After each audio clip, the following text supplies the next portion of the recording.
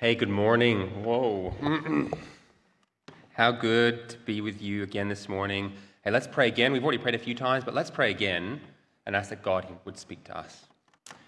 Father God, we've already asked you a few times, but we long for you who are so richly generous to speak to us again now.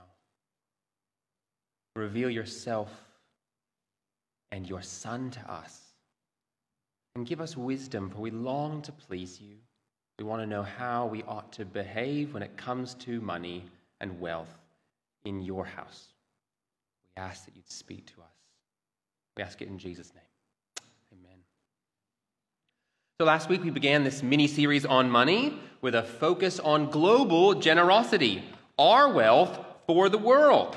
We went not on a guilt trip, but a grace trip, all the way through 2 Corinthians 8 and 9, because it is by grace, the grace of our Lord Jesus, who is so rich, but became so poor that we might be rich. It is by grace that even beggars beg to give globally and take part in true prosperity and global thanksgiving. Now, if you were here last week or you just tuned in online, I hope you did your homework and you had a little look at your budget. Because today, this week, we turn to wealth here. If you're new and visiting, welcome. You've joined us today for an internal audit. What difference does Jesus make to my money? Our money?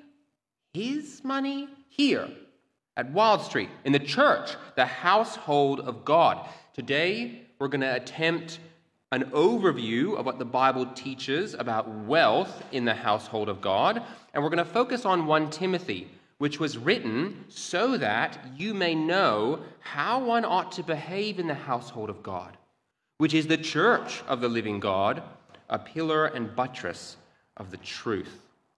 And just like Jesus speaks more about money than he does about sex or violence or even heaven and hell, so Paul packs 1 Timothy full of clear instruction about how we ought to behave in the church when it comes to wealth. And it's in 1 Timothy that we find the source of the infamous saying, money is the root of all evil. Or point 1 of the outline if you've got it there. Is money really the root of all evil? Well, have you ever thought that the Bible does seem pretty negative about money? Every time that Jesus speaks about money, he always speaks with a warning. Jesus says, do not lay up treasures for yourselves on earth. Jesus says you cannot serve both God and money. When he saw merchants making money in the temple, Jesus was angry. Gentle Jesus, meek and mild, made a whip, and he drove out the merchants who made his Father's house a den of robbers. It was the enemies of Jesus, the Pharisees, who were described as lovers of money. It was Judas, the betrayer, who not only stole from the common purse, but in the end sold our Lord Jesus for 30 pieces of silver. And when that rich young ruler came to Jesus and he asked him, what do I have to do to have eternal life? Jesus told him, sell all you have, distribute to the poor, and you will have treasure in heaven. And come, follow me. But when he heard these things, he became very sad, for he was extremely rich. Jesus, seeing that he'd become sad, said, how difficult it is for those who have wealth to enter the kingdom of God. It's easier for a camel to go through the eye of a needle than for a rich person to enter the kingdom of God. Jesus says how difficult it is for the rich. Some leave sad, but others of us say, nah, I'll give it a try. I'll make it through the eye of the needle. Sometimes the Bible can seem pretty negative about money, but while the Bible clearly does warn about the dangers of money, it doesn't actually say that money is the root of all evil. No, money may have its dangers, but it is the love of money that destroys. If you have your Bibles open to our passage today, flip or scroll back up to 1 Timothy chapter 6, verse 6. Here, Paul is speaking about false teachers who only preach to get rich. Creflo Dollars, Joel Osteens, Kenneth Copelands. He says that these false teachers are depraved in mind and deprived of the truth, imagining that godliness is a means of gain. But godliness with contentment is great gain, for we brought nothing into the world. We can't take anything out of the world. But if we have food and clothing, with these we will be content. But those who desire to be rich fall into temptation, into a snare, into many senseless and harmful desires that plunge people into ruin and destruction. For money is the root of all. The love of money is a root of all kinds of evils. It is through this craving that some have wandered away from the faith and pierced themselves with many pangs. Now, there's a lot in there, but do you see that it's not money, but the love of money that is a root of all kinds of evils? Yes, money may have its dangers, but it is the love of money that destroys. It's not being rich, but desiring to be rich that plunges people into ruin and destruction. And brothers and sisters, this is a sober warning. Do you love money? Do you wish you had just a little, maybe a lot more? Now, I'm not talking about needing a little, maybe needing a lot more. There are people in our congregation who are doing it tough. But is food and clothing really good enough for you? Are you content with what you have? Or are you jealous of the rich and all that money can buy? I think most of us find something to be a little jelly about as we look out at the opulent eastern suburbs. I mean, houses and cars and clothes and tech and lifestyle and location. Would your life be better if your bank balance was more like, Bill Gates, Jeff Bezos, or Elon Musk before he bought Twitter?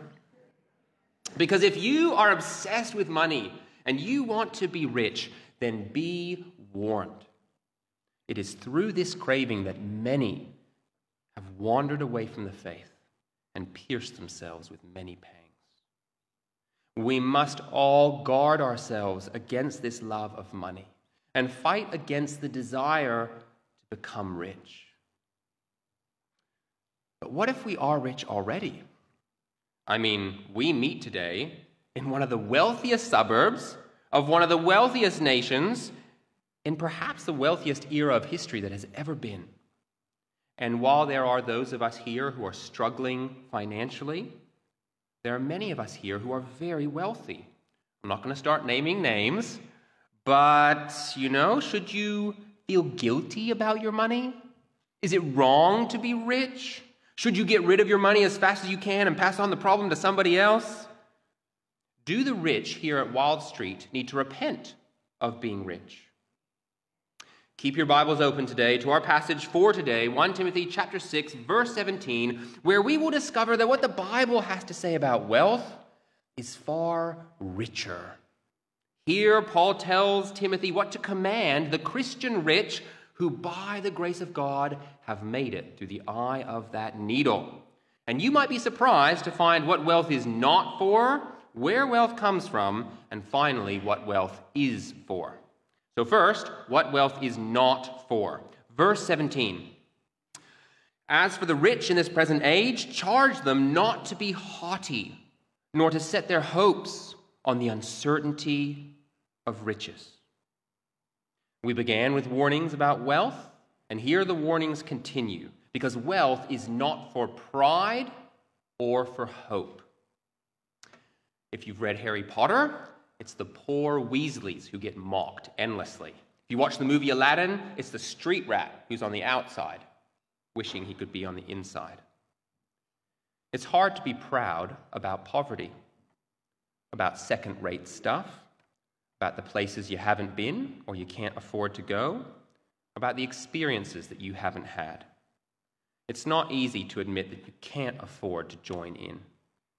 You can't afford to give your children the very best. It's hard to be proud when you're poor. It's far easier to be proud when you're rich, when you can invest in yourself and build yourself up with the very best, high above the rest. You don't have to worry about what you need. You can afford to worry about what you want. Every advertisement whispers it. You've earned it. You deserve it. You're worth it. Do you know how much this number plate costs? And why that guy's looking at him with those kind of crazy eyes? $14 million. And I learned this in my audiobook 2 days ago. Do you know how much Winston Churchill spent on his undies every year? $8,000. Because when everyone else has their mansion and you already have your fleet of luxury cars, how else can you set yourself apart? Oh yes, it's easy to be proud when you're rich and you can afford to invest in yourself and build yourself up higher than the rest. And brothers and sisters, this is how our world thinks about wealth. But not here at Wild Street. Not here in the household of God. Wealth is not meant to divide us, some up higher than the rest. No, you are not bigger if you have more bucks in your bank account. Wealth is not for investing in ourselves, pushing ourselves up higher than others. And nor is it for hope. Because only fools set their hopes on the uncertainty of riches. You know, where possible, wise people put their hopes on certain outcomes. It's just dumb to set your hopes on what's not certain. And earthly wealth is as volatile as a stock market and as vulnerable as any freak accident. My uncle was a wealthy surgeon, and then the car in front of him, as he was riding his bike, came to a screeching halt, and he became a quadriplegic. Don't store up your treasure on earth, Jesus says.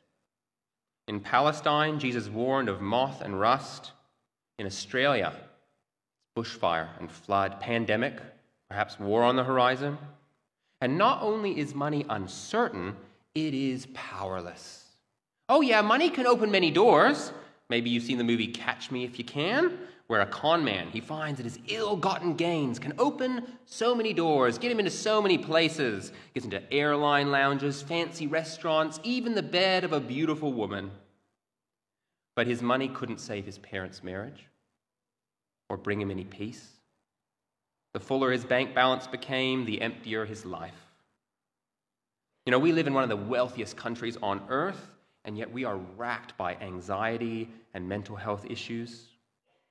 The famous novelist John Steinbeck, he said, maybe everyone's too rich. I've noticed there's no dissatisfaction like that of the rich. Feed a man, clothe him, put him in a good house, and he will die of despair. Because while money can open many doors, it cannot fix our deepest problems. Money can't buy you happiness. It can't buy you purpose. And it certainly cannot buy you love. The greatest of the Bible's love poems, the Song of Songs, says that if a man offered for love all the wealth of his house, he would be utterly despised. And of course, money cannot buy forgiveness. Money can't keep us from death and judgment. That's what was read for us in Psalm 49.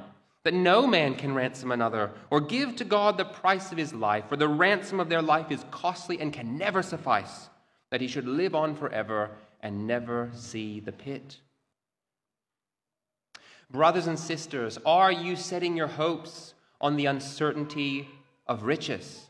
If I ask you if you've got enough for tomorrow, or maybe enough for your retirement, is the first thing that you think of the value in your bank balance or your super fund? Do you even think about God at all? If you've got no bank account to think of, then all you've got to think of is God. But if your fridge is stuffed and your wardrobe overflowing, if you've got your house and you have power to purchase whatever you want, then it's easy to forget God and to set your hopes on other things. Daily bread, I can afford to pay. I don't need to pray. It's exactly what God warned the people of Israel about just before they entered the promised land. God warned these recent slaves, now poor wanderers, that in a moment they're going to become rich. and they will be tempted to forget him. For the Lord your God is bringing you into a good land. Take care lest you forget the Lord, lest when you've eaten and are full and have built good houses and live in them, when your herds and flocks multiply, your silver and gold is multiplied, and all that you have is multiplied, then your heart be lifted up, and you forget the Lord your God who brought you out of the land of Egypt, out of the house of slavery, who led you through the great and terrifying wilderness. The danger of being rich is that we might forget the Lord our God because we have so many other things to remember. We have wealth to keep us safe for tomorrow and give us everything we need. But wealth is uncertain and it is ultimately powerless. So let us wake up, Wild Street. Perhaps we need to be praying for the precious people in our midst who are rich, that God would help them not to forget him. Perhaps we need to pray the famous prayer from Proverbs, give me neither poverty nor riches, lest I be full and deny you and say, who is the Lord? Or lest I be poor and steal and profane the name of my God. My uncle, who became a quadriplegic, he lived on a few years before he died. And just before he died, my dad got to be with him. And he said something my dad didn't expect. He said, I thank God for doing this, because he needed to do this to get a hold of me. I was going away from him, and he needed to do this to bring me back. Brothers and sisters, wealth is not for pride or hope. Don't be haughty and set your hopes on the uncertainty of riches. Instead, and we're at point 3, where wealth comes from, set your hopes on God, who richly provides us with everything to enjoy. Now, I don't think most Australians today believe that. I think most Australians today, they believe that God is either a stingy miser who needs to be manipulated into giving them good stuff by doing good stuff for him, or they think he's an unnecessary hypothesis. We were over with our non-Christian family who had put on a really nice spread and having a good time, and we went to thank God for the food just with our kids on the side, and the host interrupted and said, don't thank God, thank me. I worked hard for that. I cooked it. Reminded me of the Simpsons prayer. God, we paid for all this ourselves, so thanks for nothing. I think this is most Australians. They see God as an unnecessary hypothesis. But this is the pride and the folly of the rich. I'm sorry, Homer Simpson. I didn't know that you maintain the laws of the physical universe. Oh, your money keeps gravity going, does it? Well done. You bankrolled the invention of breathing and sized up the capacity of your lungs and the precious composition of gases maintained by our atmosphere to help with just one critical function of your life. Wow, well done on that choice that you made to be born in a prosperous place at a peaceful time with a beautiful body and innate talents and a good private school just down the road. What a sad, selfish view, with nobody to thank or depend on. But the Bible teaches, and we can see it everywhere, that we rely on God for everything. Yes, you cooked it, but only because God upholds your very being. Yes, you worked for it, but only because God is always at work to give you a world where you can live and work and have your being. Even you who thanklessly treat God as an unnecessary hypothesis. Jesus teaches us that God is the God who makes his sun rise on the evil and on the good. He sends rain on the just and on the unjust. God richly provides even to those who continue to treat him like an unnecessary hypothesis. And that alone should be enough to convince us that God is not a miser who needs to be manipulated to give us good stuff. God's not a Ebenezer Scrooge hoarding for himself, or a Santa who only gives to those who are good. No, God is more like Niagara Falls. Somebody once entered a photo of Niagara Falls in a competition, and the caption they put was, "More to come." More to come. Because God is like a million Niagara Falls. There is always more to come. God is a God who richly provides all things. In the beginning, God made a good world and he stuffed it full of treasure. Planted a garden bursting with fruitfulness.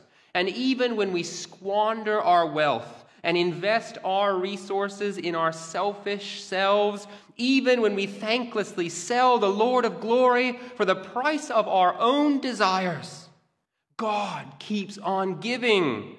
For God so loved the world that he gave his only Son to pay that costly ransom, the price of our lives, so that we can be forgiven. We can live on forever and never see the pit. And if that were not enough, if it were not enough for God to give us his only Son, he wants to give us more. Yes, he who did not spare his own Son, but gave him up for us all, how will he not also, along with him, graciously give us all things? God is like a million Niagara Falls. There's always more to come. And if you don't know God like this, if you haven't received the gift of forgiveness and unending gifts, then today is the day. Sell everything you have. Give it all up if it's keeping you from receiving Jesus and in him everything and every gift of God. Because if you have God, then you have everything. And if you don't have God, then one day even what you do have will be taken away. It's only God's forgiven people who can be certain that God will richly provide everything for us forever. And do you see why he gives us everything? We're at our final point. Point 4, what wealth is for. As for the rich in this present age, charge them not to be haughty, nor to set their hopes on the uncertainty of riches, but on God, who richly provides us with everything to enjoy. To enjoy. There's this lie in our culture that if you are privileged, you should feel guilty. You should feel guilty about being rich or talented or white or whatever. Now, admittedly, there are some complexities here, but unless you stole your privileges, and then you should definitely give them back, then you shouldn't feel guilty about your gifts. You should feel grateful. You should enjoy them. God gives good gifts, and he wants us to enjoy them. And do you know what the best way to enjoy your gifts is? And all the wealth God's given? By doing good. Verse 18, they are to do good, to be rich in good works, to be generous and ready to share. Wealth is not for pride or hope. No, wealth comes from God, and it's to enjoy by doing good. Christians don't enjoy their gifts by indulging themselves. Earlier in 1 Timothy, we're told that she who is self-indulgent is dead even while she lives. As one writer says, if you don't love to give, then you're not a Christian at all. Hold on to your money, give none of it away, and you will be beggars for all eternity. But it's your money I want. It's your happiness. It's your joy. Jesus says it's more blessed to give than receive. I want your blessedness, your happiness. And the happy life is joining God in doing good works, being rich in good works. Instead of pride that divides and sets us apart, being generous and ready to share and knit together in love. Does this describe you?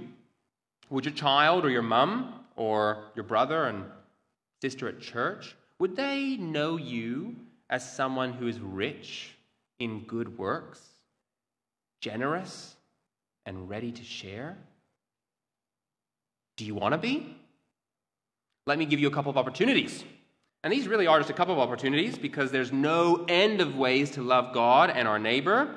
And of course, it's not just the rich who can be rich in these good works. We're about to meet a poor widow who has a reputation for good works. But there are some good works that wealth is made for, or at least good for. In 1 Timothy chapter 5, we meet two groups of people who I think represent two groups of interconnected needs, which wealth is made for meeting. Earthly needs, represented by the widows, and eternal needs, represented by the elders.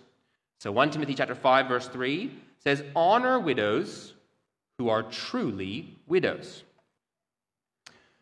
Now, we're privileged here at Wild Street to have some widows with us. And if you are a widow with us today, then God really does know how hard your suffering is. He cares especially for you, and he's written your sufferings into his book. Because in the Bible, the poor are given faces. They are the orphan, the sojourner, and the widow. And God's people have always been commanded to care for the poor in their community. In the Old Testament, the people of Israel were commanded to say before the Lord your God, "I have removed the sacred portion out of my house. Moreover, I've given it to the Levite, the sojourner, the fatherless, and the widow, according to all your commandment that you have commanded me." Now, we'll come to the Levite in a moment, but do you see how God commanded his sacred portion was to be given to the poor amongst his people? Half of 1 Timothy 5 is devoted to how the household of God is meant to leverage their wealth for the poor, especially the widow. And there's so much wisdom here, I don't have time to unpack. We might talk about it over morning tea or something, I don't know. But I want to show you three things. First, with our wealth, we have an obligation to our biological family. 1 Timothy chapter 5, verse 4. "But if a widow has children or grandchildren, let them first learn to show godliness to their own household, to make some return for their parents, for this is pleasing in the sight of God." I think this verse is also pleasing in the sight of parents. I mean, have you made a good return for your parents? Are you caring for your family? This pleases God. And if not, well, look at verse 8.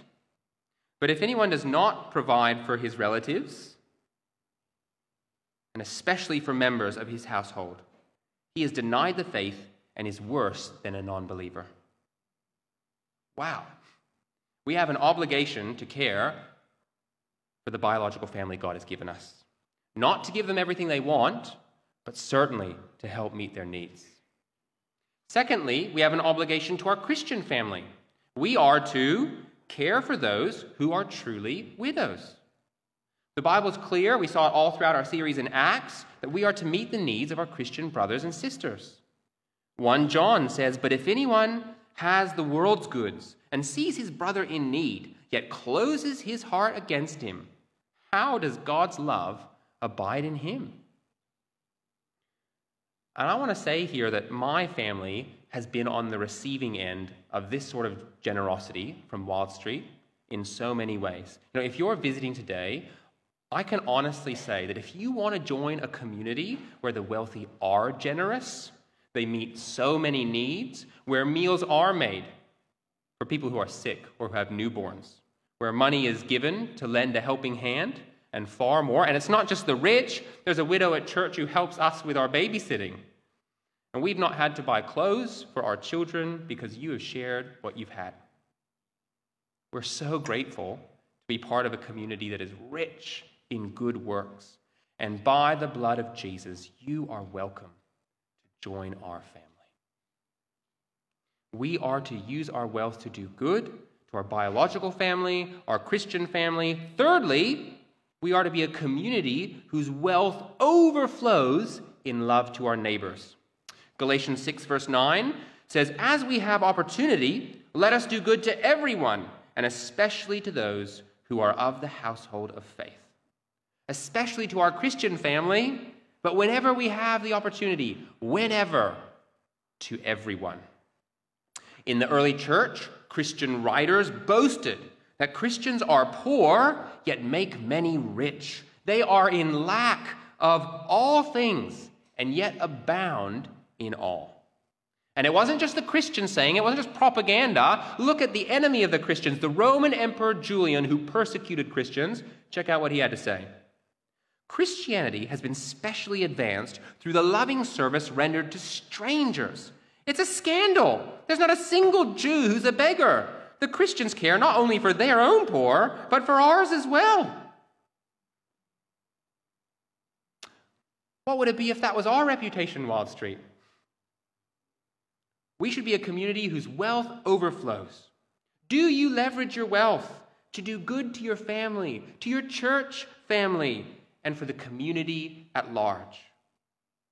Now, if you want to join us in these endeavors, we've just missed out on the Christmas boxes, which are already been sent out, but we do support needy children through Compassion and through Anglican Aid. And you may not even know that we have a Partners Relief Fund to care for congregation members who are in need. And if you want to give to any of these, you can do so. I think you can do it online, but you can at least do it by writing on an envelope and popping it in the back in the giving box that I have since discovered where it is. And if you do this, then we can help meet one another's earthly needs. But the other half of 1 Timothy 5 is devoted to the elders who serve eternal needs, caring for all of us in our poverty of spirit. Verse 17, let the elders who rule well be considered worthy of double honor, especially those who labor in preaching and teaching. For the scripture says, you shall not muzzle an ox when it treads out the grain, and the laborer deserves his wages. Now, in the Old Testament, it was the Levite. In the New Testament, it's the elders, and especially those who labor in preaching and teaching. Now, the whole book of 1 Timothy, which you should read later, by the way, to make sure this is all true from God, it's very much about teaching, stopping false teachers and teaching the gospel truly. Because our behavior in the household of God, the way we handle our money, comes from the teaching of the true gospel. All of this comes from Jesus. He makes this difference with our wealth. So the leaders who teach are to be carefully selected.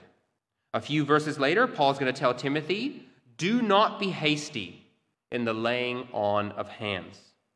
For overseers must not be a lover of money. Deacons must not be greedy for dishonest gain. These leaders are to be carefully selected, as they have been here at Wild Street. I mean, if you've been to Rod and Leonie's house, then you will know how simply they live.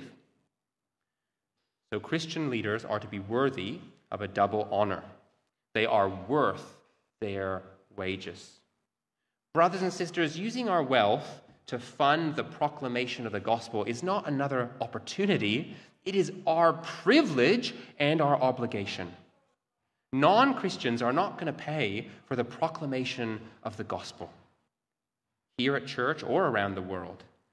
And as our church budget is currently sitting at a deficit, I reckon we can do better. Here's a picture of our gospel workers. They're all looking pretty good, I reckon. Do you benefit from their labor? Do you benefit from their many ministries? Brothers and sisters, the laborer deserves his wages. Rod deserves his wages. Eleanor deserves her wages. I mean, don't you want to see our children grow? Isn't it a privilege to have this time as adults and our children to have their time being trained and growing? I mean, don't you value the work that Josh puts into the life course with Andy? How many people? Wow, praise God, it's so exciting. I want to fund that. Don't rob those who labor to preach and teach what will build you up for eternity. Don't rob yourself of the opportunity to store up for eternal treasure. Eternal treasure brings us to our final point. Final point, I promise. Wealth is not for pride or for hope. No, wealth comes from God, who richly provides us with everything to enjoy. To enjoy by doing good for the sake of eternal treasure. You know, we brought nothing into this world, and we can't take anything out of it. But somehow the Christian rich can, verse 19, store up for themselves, as a good foundation for the future, treasure, so that they may take hold of that which is truly life. In many ways, wealth is always about the future, right? Money stores value, which you can trade in tomorrow for what you really want. Does my daughter really want a $2 coin? No. She wants tomorrow to take that $2 coin and trade it in for a juice cup. And if you don't know the value of juice cups, you're missing out in life. All right? To Josie, $2 today means a juice cup tomorrow. What do you really want to trade your money in for? Because the reward for obeying these commands is treasure in heaven. God is inviting you today to invest your perishable, uncertain wealth for imperishable, certain treasures in heaven. Brothers and sisters, that is the best exchange rate ever, right? Invest your money, earthly money, in heaven, in heavenly shares that pay eternal dividends. Now, I know that you want to know what the treasures are, don't you? Yeah. They are better than we can imagine. The pleasure of God, brothers and sisters helped on their way to their eternal home. Brothers and sisters who wouldn't otherwise be there, but because of our grubby little coins, will get to walk on streets of gold forever. It's incredible. Like Niagara Falls, with God, there's always more to come. He gives the rich their treasures after having saved them from death by the grace of giving his Son on the cross. He stuffs their hand with treasures, and he includes them in the blessing of giving. But then he rewards the rich with heavenly treasures for the way they use the earthly treasures that he gave them in the first place. You can never outgive God. He is so incredibly generous. Wealth at Wild Street. Brothers and sisters, God richly provides us with everything to enjoy. By grace, even beggars beg to give globally for true prosperity and global thanksgiving. So let's use our wealth to meet earthly needs and eternal needs. Let's keep being generous.